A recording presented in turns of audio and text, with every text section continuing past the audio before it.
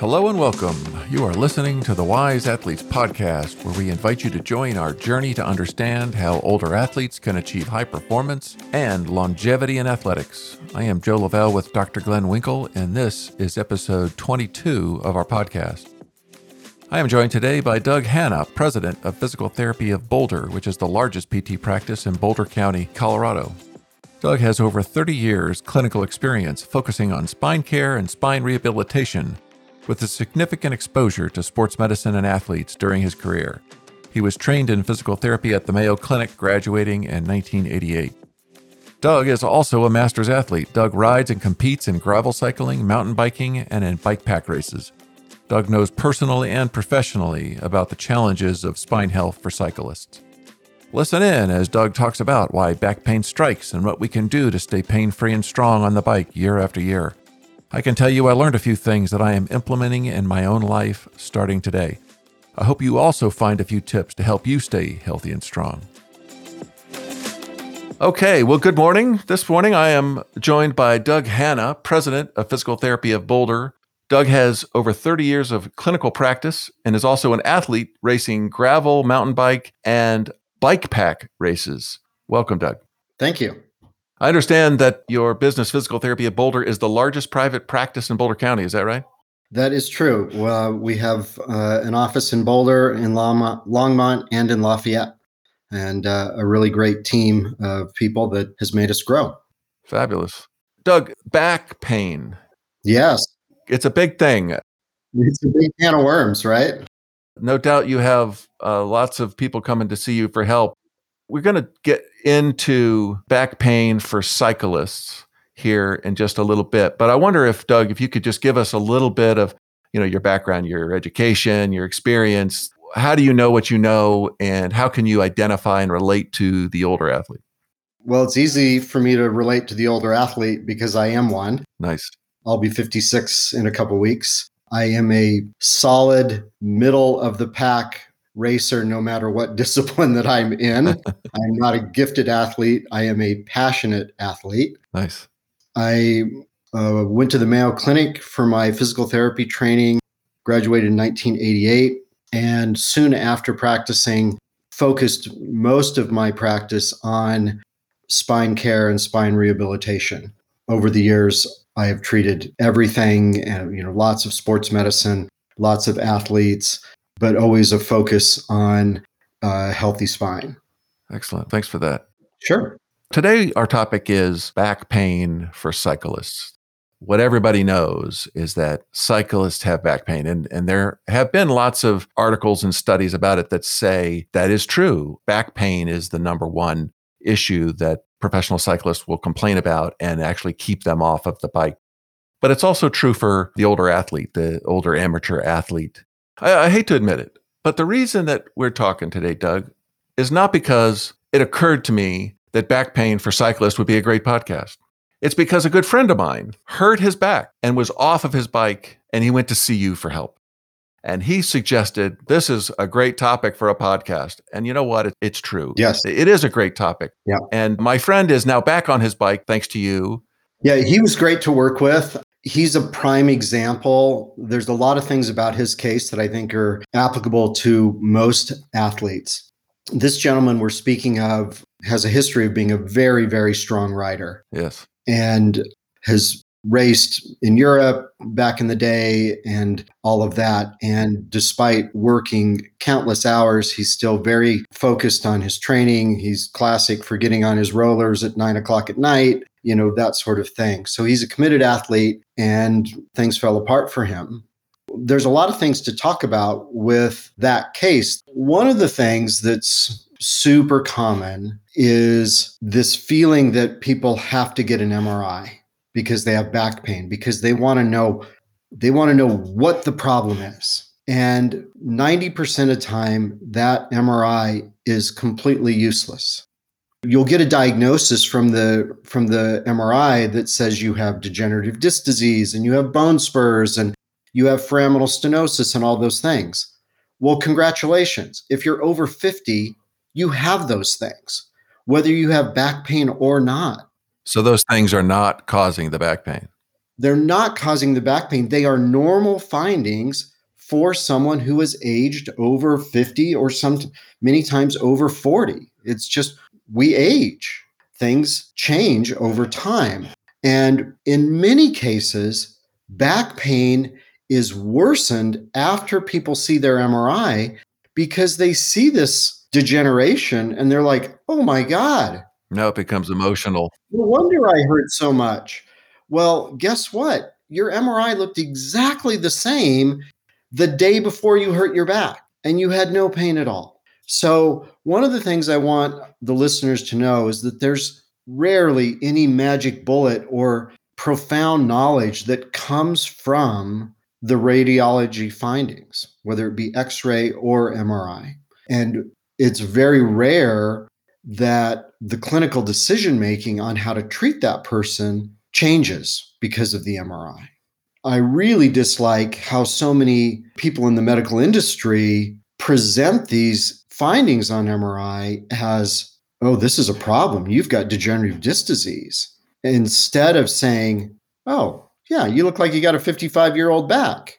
I don't see anything unusual from that.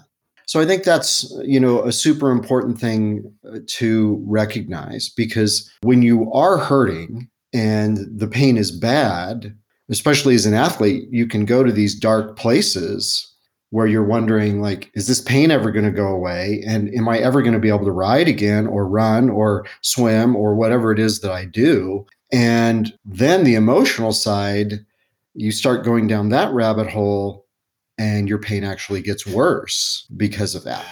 So that's one thing to talk about with that. All of what you said made sense, and I've actually heard a lot of that before. But the pain getting worse is interesting in that somehow, because you've gotten this confirming evidence, it's like an emotional thing. You have this picture in front of you, and you can say, oh my gosh, there it is. That's my pain. And it's in my back. And how am I going to get rid of it? Right, right. So you go down this emotional roller coaster. If I just think for myself, if I had pain in my back and I thought it maybe was a strained muscle that would heal, then it's a nuisance, right? I got to do whatever I got to do, stopping this, starting that to make the strained muscle go away. But if I see that it's a structural thing, that might mean, oh, for the rest of my life, I'm going to have this pain. And now I'm ruined. Right, right. One thing to think about is there really isn't any muscular low back pain as a cause.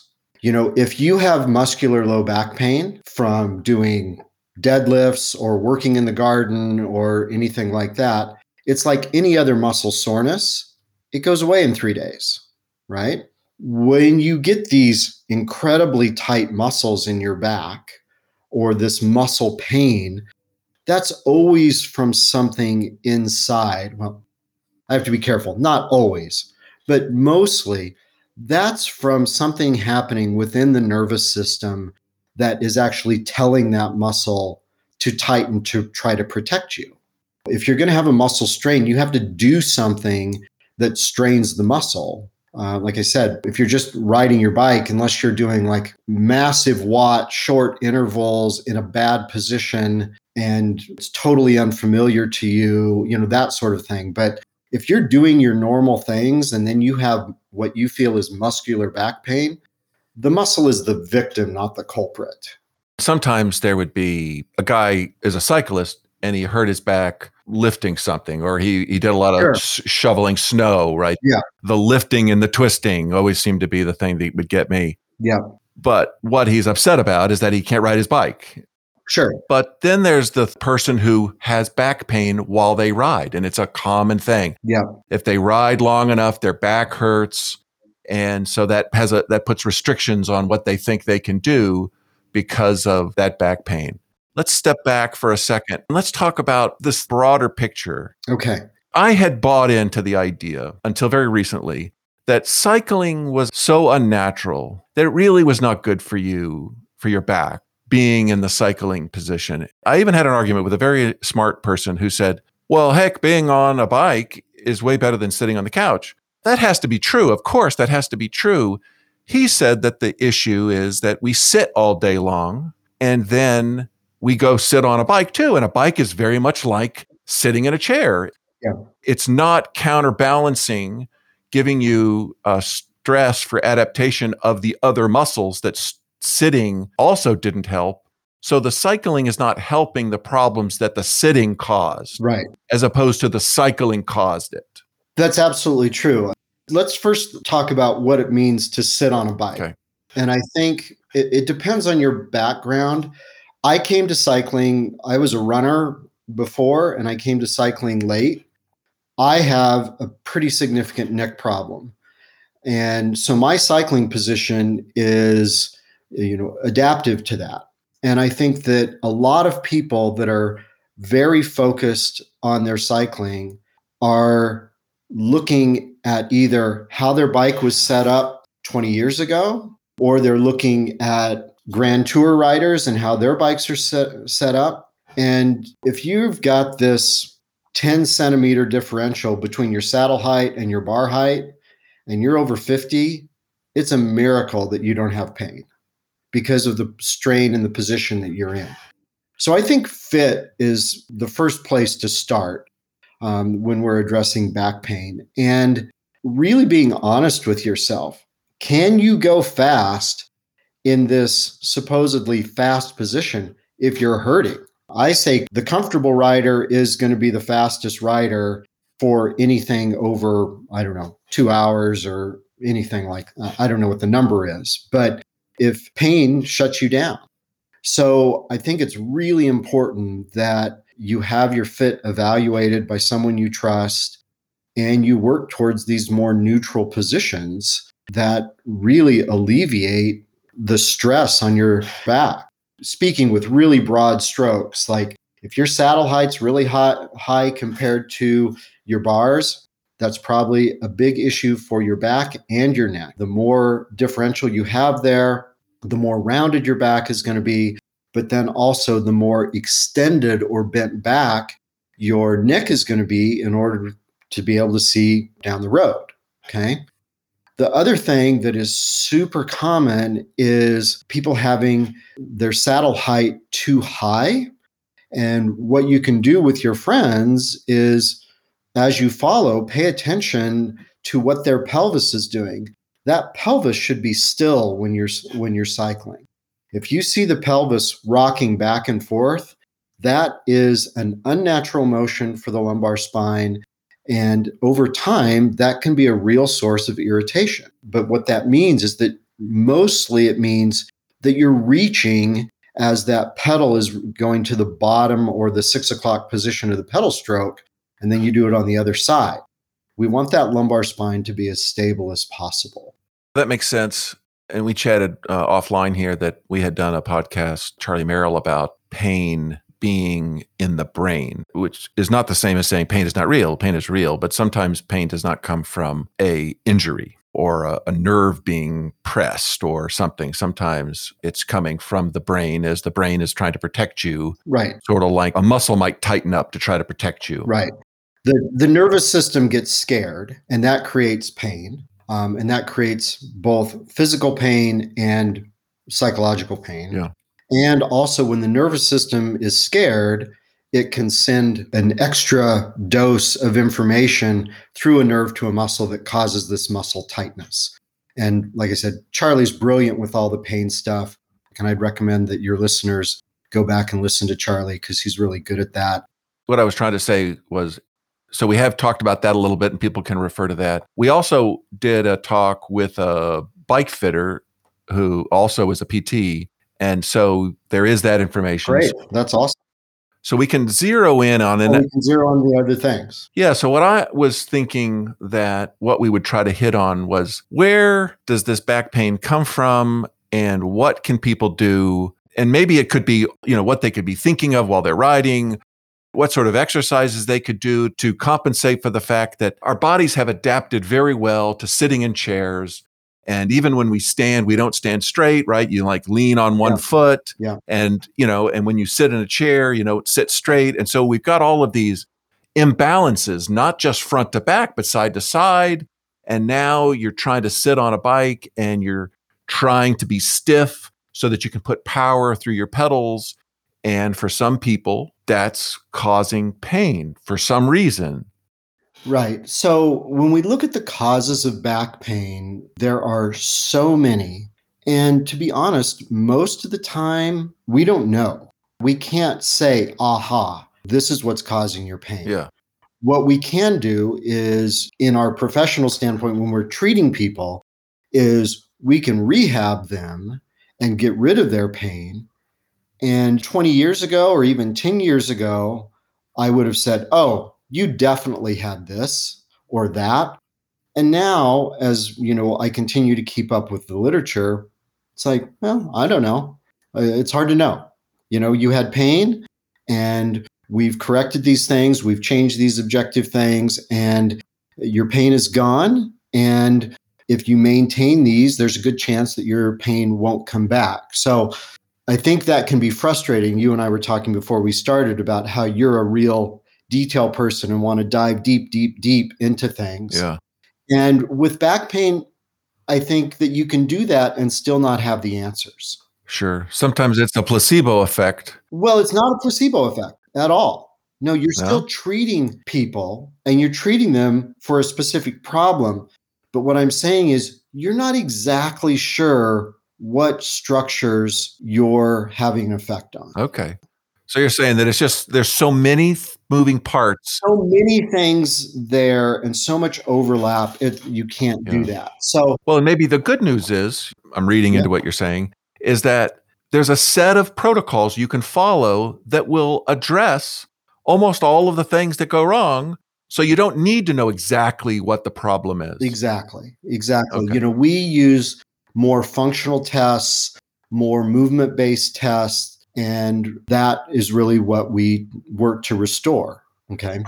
So I think you hit on it earlier that we sit on a bike. If you're training, you're on the bike, what, 8, maybe up 15. I've had some 20-hour weeks lately. That's a lot. It's a lot. And then most of us sit for work. Most of us then also sit for enjoyment, whether we're watching a movie or reading or geeking out on bike stuff on the computer. There's just Yeah. so much sitting. So we need to think about, like, how do we balance? And how do we do that reasonably without feeling like, oh my gosh, now I have another 5 hours a week I've got to figure out in order to take care of my body, Yeah. when I really just want to ride my bike and do my job and be with my family, kind of thing. Yeah. I think it's important to know that there's been some good research that shows when you're over 40, if you're not strength training, you can be losing as much as 4% of muscle mass per year, which 4% by itself doesn't sound like a lot. But Joe, you and I are a lot past 40. Yeah. And you multiply 40 times or 4 times 15 and you get a big number. Scary. Yeah, I think a basic strengthening program that can be done in like 20 minutes is huge for people to activate their upper back, their lower back, their glutes, even the muscles that we use primarily when we ride. Because, sometimes I don't feel like most people get stronger when they're on the bike. They may get some, and there's probably plenty of research to refute what I just said. But I think if you're really going to get strength gains, you need to be pushing some weight. So if you have a basic strengthening program, and like what I do takes like 30 minutes, and that's core, upper back, lower body, and I do it twice a week. In a gym in your basement? What? I do it at home. I'm not a big, strong guy, so I don't need a ton of weight at all. I've got some dumbbells, and it works out just fine. So you're not trying to get bigger. You're trying to hang on to what you have. I'm trying to I feel like I wasn't lifting for a long time, so I'm trying to catch up. Okay. And I am trying to get stronger for sure, but at the same time, prevent loss, both things. Okay. And then we have to look at mobility. The lack of flexibility in cyclists and runners can really be profound. And that has all kinds of implications, especially on our hips, Our hips get nutrition by going through full range of motion. And when you're going through a limited range of motion, you get more wear and tear in the same spot. Huh. So you really want to work on your hip mobility. You want to work on your middle back mobility so that you can come upright. Easy things to do are like many people have used like foam rollers to lay on and arch over to really just, what is the antidote to being bent over all the way? Bending backwards, and doing it on a regular basis. If you start doing that, and like my foam roller sits in the living room next to the TV, it's not like a regular routine I have, but I just, a commercial will come on, or I'm not necessarily interested in what I'm watching, and I'll just lay down and I'll get on the foam roller. Right, right. And I'll stretch my back and I'll roll out my quads and my calves and all of those things. And so it's not like I'm adding a bunch of time to my self-care. It's just part of what is, happening. Okay. So a cyclist with back pain is not going to solve it by riding his bike more. Almost never. Yeah, almost never. You got to change something, right?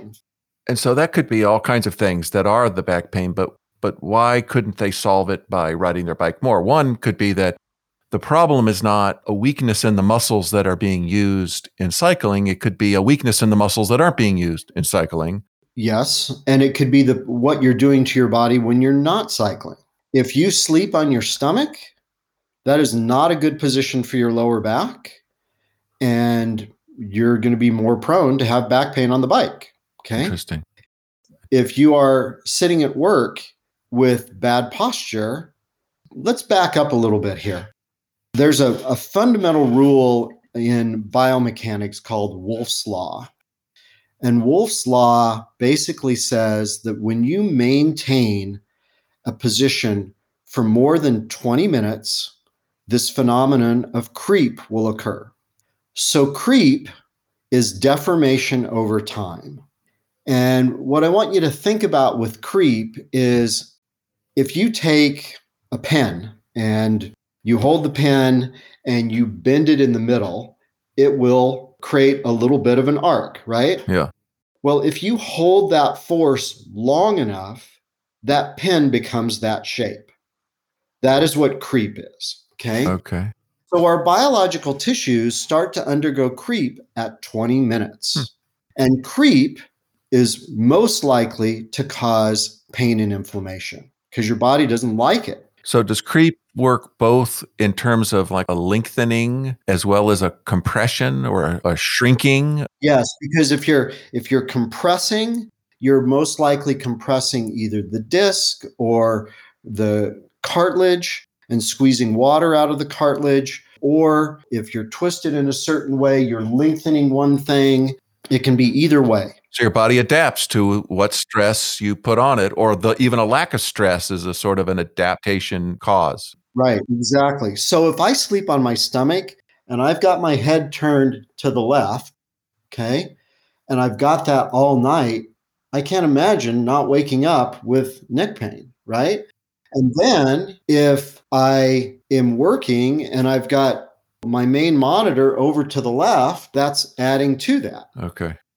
We want to think about being in as neutral a posture as possible, but also changing those postures. One of the things I tell people on first day, if they come in with spinal pain, is you change your position. If you have to sit or do things that are uncomfortable because of work demands or whatever, change your position every 18 minutes. Don't let that creep kick in. And that may be just a matter of standing up for 30 seconds and walking in place or reaching up and stretching or getting a glass of water, but you're breaking that cycle, right? That can't be a bad rule of thumb, which is to make sure you get up out of your chair every 18 minutes. Right. For road cyclists and gravel cyclists that tend to be in one position longer, mountain bikers, much more dynamic when you're standing and, descending out of the saddle much more and all that. But it's a really good idea to get up out of the saddle, even during times that you don't feel like you need to from a fatigue or power output or anything like that, just to change it up. Yeah. For sure. That makes great sense. Yeah. That sounds like a simple rule people could follow. Don't stay in a position, even in a position that you think is good, don't stay in it for 20 minutes. Just change. And it doesn't have to be for a half an hour you change. It can just be a minute or two. Well, so we were saying that you can't get better, you can't get stronger to make your back pain go away by riding your bike more. It may not be that it's because of a weakness in a muscle you use cycling. It could be a weakness in a muscle that you don't use cycling, and therefore it's causing an imbalance. Right. But imbalances can come from compensation also. So unless this is the first time you ever rode your body has adapted to riding the bike, and these adaptations often are counterproductive. They worked and your body learned to do it, like you were talking about the person who from the back you can see that their seat's too high and they're Tilting. Yeah. they're going back and forth as their hips have to rotate in order to get all the way down to the bottom of the pedal stroke. But often what I will see is that it's only on one side, because a person has shifted on their saddle so that one pelvis is down, Yeah. and the other pelvis is up, for whatever reason, maybe. Anyway, now people have compensations. Right. Right. Now, in that person's case, they may actually have a true structural leg length difference that they are compensating for. Okay. Right. So we want people to take care of themselves as much as possible. But I will tell you that the research is clear that, and you don't have to come to physical therapy of Boulder. You can go see anyone. But the research is clear that physical therapists are the most well-prepared professionals to treat these problems. And you don't need to go see a doctor first. And even if you don't have insurance, we are also been shown to be the most cost-effective profession for treating these problems. So even if you're a serious cyclist, and even if you've just got something that you think is minor, but it's not going away, many times it can be go in and see a physical therapist, get an evaluation, and they'll be like, these are the tools you need. Go work with these and maybe come back and see me in 3 weeks, or maybe you never come back. It's a huge pitfall to try to self-diagnose, even myself. Like if I've got an issue, I go see one of my colleagues because we only see what we want to see, right? And you need someone who's very objective. So you're saying that the good physical therapist, because I guess we can't really speak for all physical therapists in the universe, but the good physical therapist is not only going to help you understand what is the issue, but they're going to give you stretches or exercises that you could do that if you keep doing them, they not only will resolve the problem, but they will keep the problem from coming back. Exactly. That's the whole model of physical therapy. We obviously want our customers to come back, for another problem, but we don't want our customers to be reliant on us to be their sole caretaker. We want to empower people to take care of themselves. Okay. Well, so we've talked about a few things here. We've talked about how back pain in cycling is very common. It can come from lots of sources, lots of which we may never know exactly what it was. Correct. Very often, if they got a MRI, they would find some structural thing that would make them think, oh, I'm damaged forever. But that's just old age. That's just the aging process. That's how your spine gets older. But that is not cause of pain usually. What you said was that MRI looked like that the day before you had your pain. Exactly. So the pain is coming from something else. It might not be from cycling. It might be from how you sleep, or it might be from how you sit in a chair.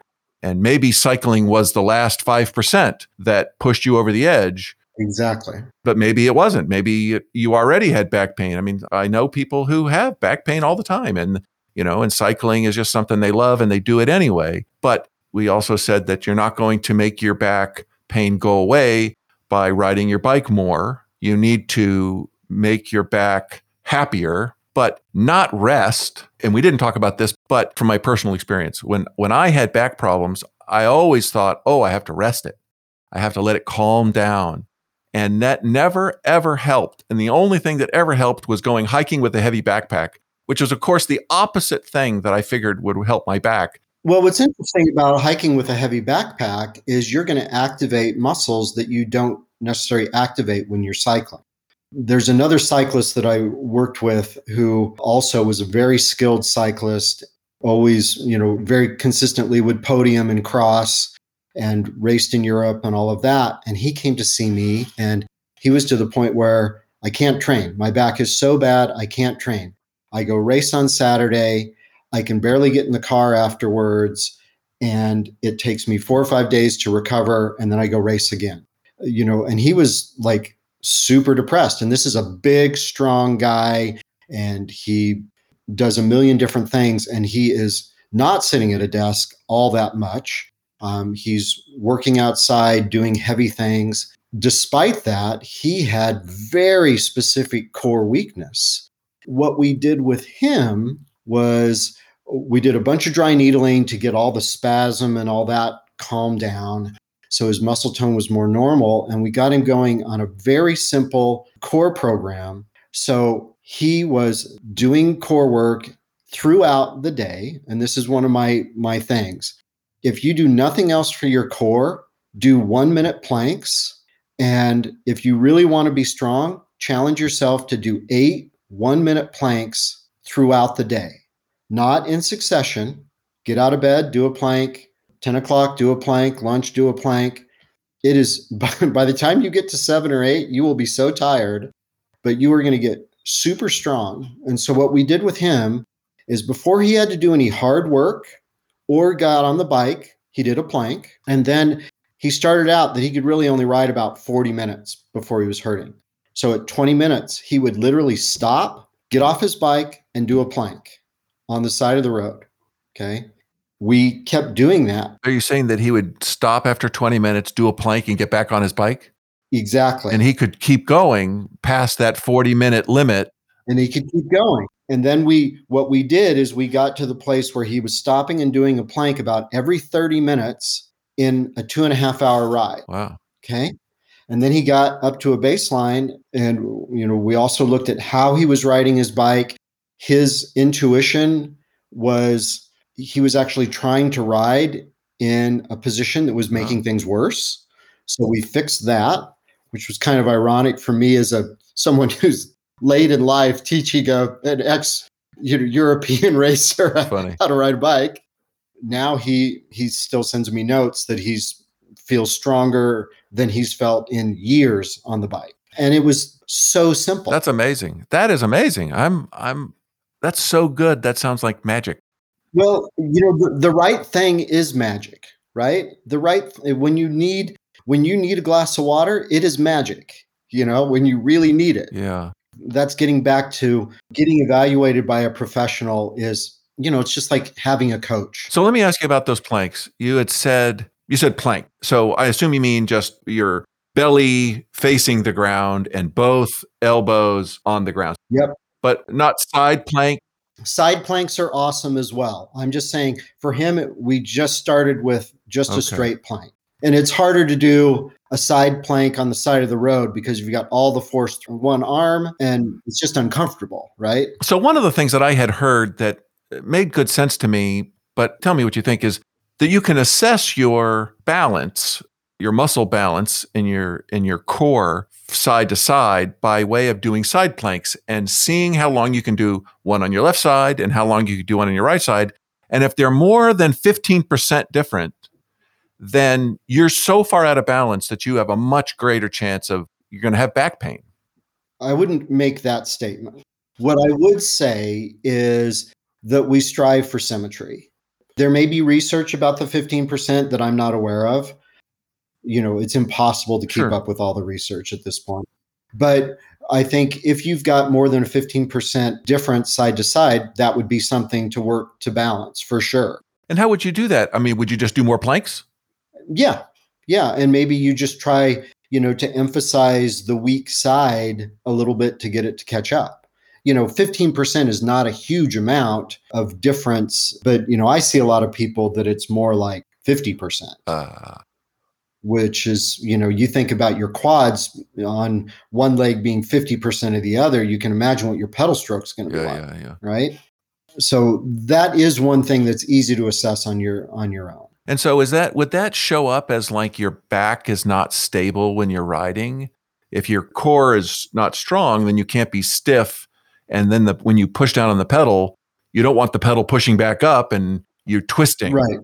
Right. It very well could. I don't know if at 15% that's something that, we could visually see, if we had somebody on a trainer in-house. Yeah. But it certainly makes sense. And one of the things that you alluded to with pain with shoveling and things like that, when we go back to looking at that MRI that shows this degeneration and all that, Yeah. it's been shown that even a 1% amount of degeneration in the disc causes a little bit of shifting that we call microinstability.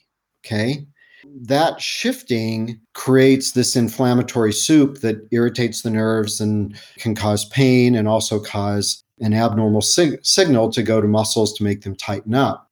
So that's another thing that, like, as we are, especially, I don't know when people are going to listen to this, but if we're getting into late March and most people have garden projects and things like that, like, do a plank before you go out and shovel, whether it's ground or snow, to try to tighten things up to minimize that micro shifting, because then you're less likely to have that inflammatory soup that then will get irritated when you're on the bike.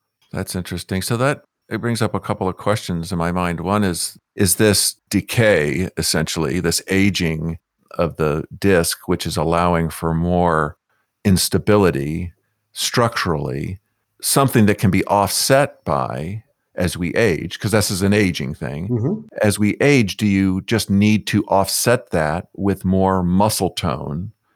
I believe so, yes. Okay, so it's an explanation for why do you need to worry about your core muscles more and more as you get older and older, because the structures themselves are not as sound as they were when they were Right. brand new. Right. Okay. The static structures have decayed. So then we look at all the dynamic structures around it to provide extra support. All right. Well, that kind of hit both of my things all in one. So that was really helpful. Good. Well, anyway, I jumped down a rabbit hole when I was trying to summarize what we had talked about, and then I went off onto my own thing, which I tend to do. No, that's okay. So let me ask you a question, and then we'll see if there's anything else that you wanted to offer to help our audience here either deal with or avoid back pain. It's very common to hear. I've heard it enough that I even believe that it's true. Everybody hears that, oh, you have back pain because you have tight hip flexors, which come from sitting, of course, and sitting on a bike or sitting in a chair or, just being bent with your legs up. So that sort of tightening, and then that gives you sort of your glutes don't activate. And then the other thing they say is that you've got, again, because of sitting, you've got some back muscles, back extensors, I think they call them, that are sort of atrophied, not exercised. And so you end up, these things don't activate well or aren't strong enough because even in this case, for example, you were saying do a plank before you go do your gardening. That works as long as you're not going to do so much gardening that your weak muscles that you activated tire out. Is it true? I guess I'm asking you, are there muscles that are central to keeping your back strong that become weak or atrophied because of our sitting or cycling? And if that is true, are there things we can do to strengthen them? There's two sides to the coin. There are, because of the things that we do or don't do, we're either going to be too tight or not tight enough. It is common that people will be very tight in their hip flexors and then, like you said, not activating their glutes. That is the two sides of that local pelvic coin, I guess we could say. It is, once again, a bit of a danger to make assumptions about what your body's doing. That's where we get into getting a professional evaluation. But if your hip flexors are tight, that can pull your back into more of an arched position because the hip flexors attach to the lumbar spine. The largest one does. And as we said, that can have an inhibitory effect on the glutes.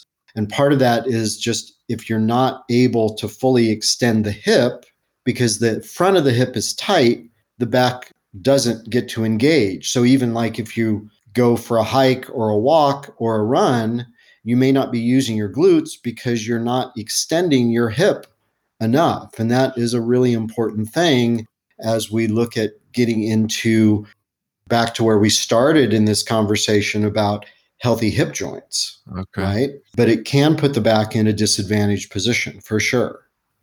So these tight hip flexors, psoas and whatever the muscles Yeah. are that are quote unquote hip flexors that are tight, is the problem, is it just that they're shortened because they're always in a shortened position, or are they also weak? That's a matter of testing. Many times they are weak, but that's something that's easy to test out. And once again, I don't like to make assumptions. Sure, sure. And are these hip flexors muscles that get exercised when you do a plank? No, no, they don't. They get they might get lengthened a little bit just because you're in a long, straight position. Uh-huh. And then the back extensor muscle, are these muscles that are exercised when you are doing a plank? There is some co-contraction of them as well.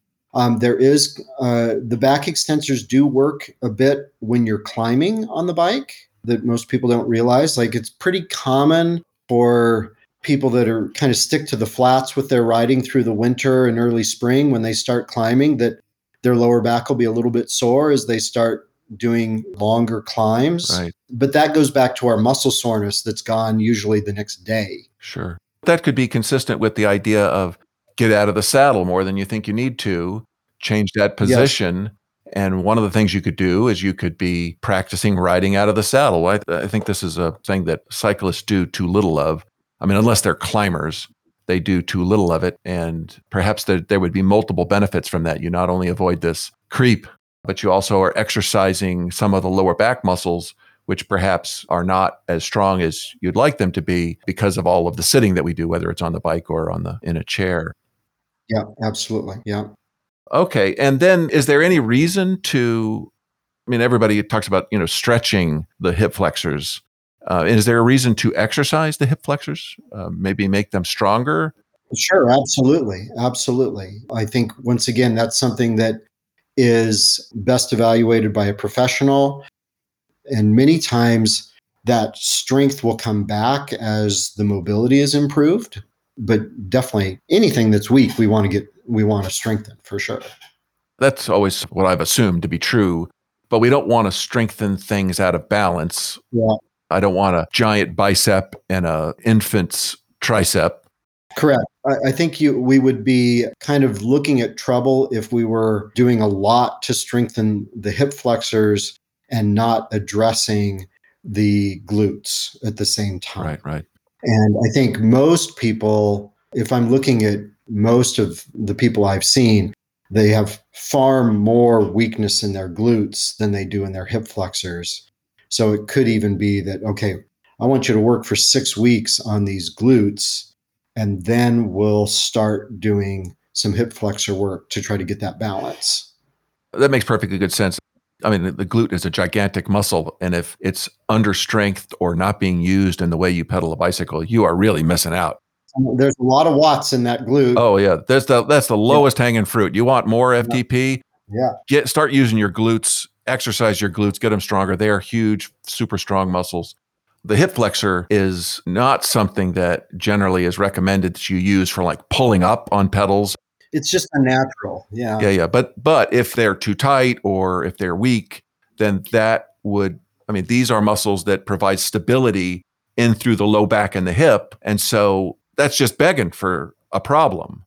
Right. And, as we're talking, most people, especially in this COVID era, have a quality indoor trainer setup. And one of the things that we look at, we've talked a lot about strength and flexibility, but we haven't really talked about neuromuscular control or coordination. Yeah.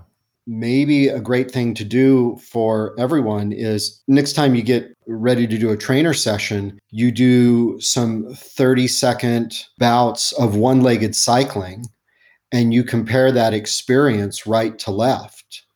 And you're not necessarily, you can look if you've got the setup, you could maybe look at how many watts you're comfortably able to put out, or even, not trying to max out, just like as you're pedaling around, what are you producing? And then look at the other side and look at the watts. But more importantly than the watts, what does it feel like?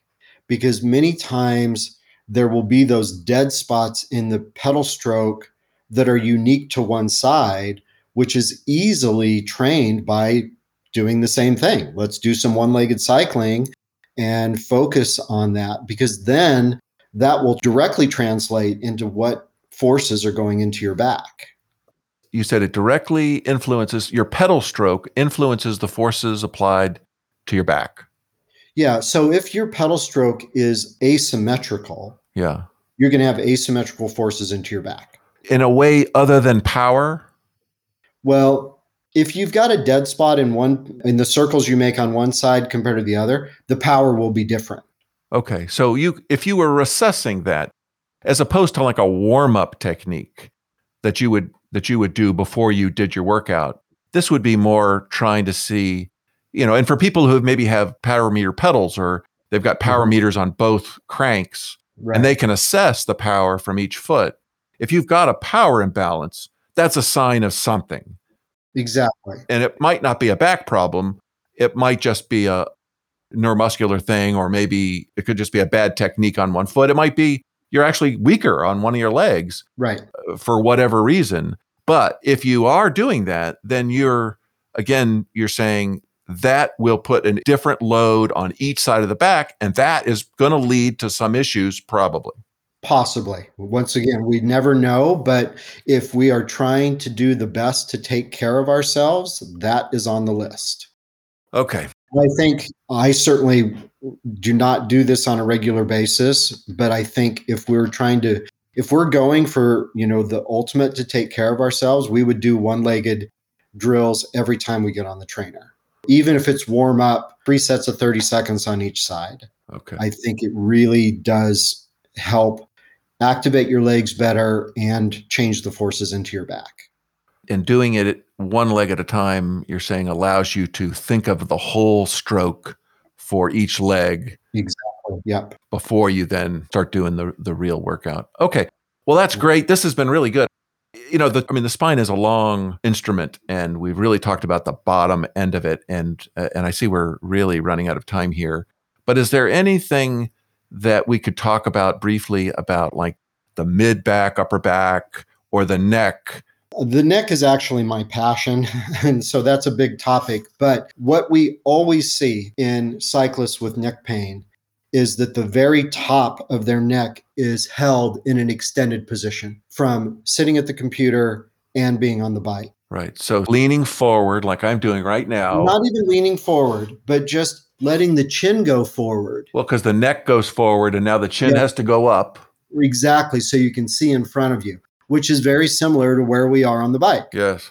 So it is of paramount that if you're having neck pain, that you get someone to work on that upper neck mobility, because that upper neck mobility changes the forces. Like, I've even had people that were scheduled for surgery because they had nerve pain from the middle of their neck going down their arm that was severe. Yeah.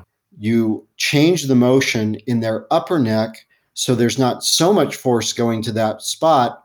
The nerve pain goes away and they're good. So this person didn't need surgery? Did need surgery. That's awesome. Yeah. Those are the best stories. Yeah. You're going to go into the knife and then you fix it without the knife. That's the way to do it. Yeah. Yeah. So that is that upper neck mobility is crucial. I'm sure that it's very common for cyclists to also have neck pain for this particular reason. I mean, now that we're talking about it, yes, I get that myself, but I've always had, like maybe as you have had, neck issues. Yeah. One of the things that I have found to be useful, but I'm looking for you to give everybody advice, not me give everybody advice, because what the hell do I know, is I'm sitting watching TV or I'm driving in my car, and I'll just do kind of a range of motion with my neck. I'll go back and forth, and then I'll, side to side. And I'm just sort of working with whatever is possible. My neck will let me do what I do, but I'll just keep going. And over time, it loosens up and it loosens up, and then I feel better. Mm-hmm. I mean, what should people do? What is a good thing to do? It's not easy to lift weights with your neck. So how do you exercise? Yeah. So here's the thing. When you have pain, movement is always good within your tolerance, not forcing anything, but maybe you move 5 or 10 millimeters and you do that a few times, and then you can go 10 or 15 millimeters and you go through that. However, if we use your neck, Joe, if the assumption we can make, or I can make it as a practitioner, is your upper neck is going to be incredibly stiff. So when you're doing a lot of these movements, you're actually just encouraging movement where you already move too much. And you could theoretically be making yourself worse over time. Let me see if I understand what you're saying, that because there's multiple vertebrae there, Yep. the ones that aren't moving much where I have the problem, when I move my neck around, they're not moving. It's the other ones that are moving more to compensate for the ones that are moving less. Right. The neck is going to take the path of least resistance. Okay. So you don't want to be doing things that just make the ones that move too much move more. Right. You don't stretch something that's overstretched. That makes sense. Okay? So when we look at strengthening the neck, there are, little chin tucks and lifts you can do while you lay on your back, but also upper body strengthening where you use your arms and lift, in different ways can definitely translate to neck strengthening. But like I said, usually this is a mobility issue. And if people want to go to our website, which is ptofboulder.com, they can email me, with specific questions. I'm happy to answer them. Nice.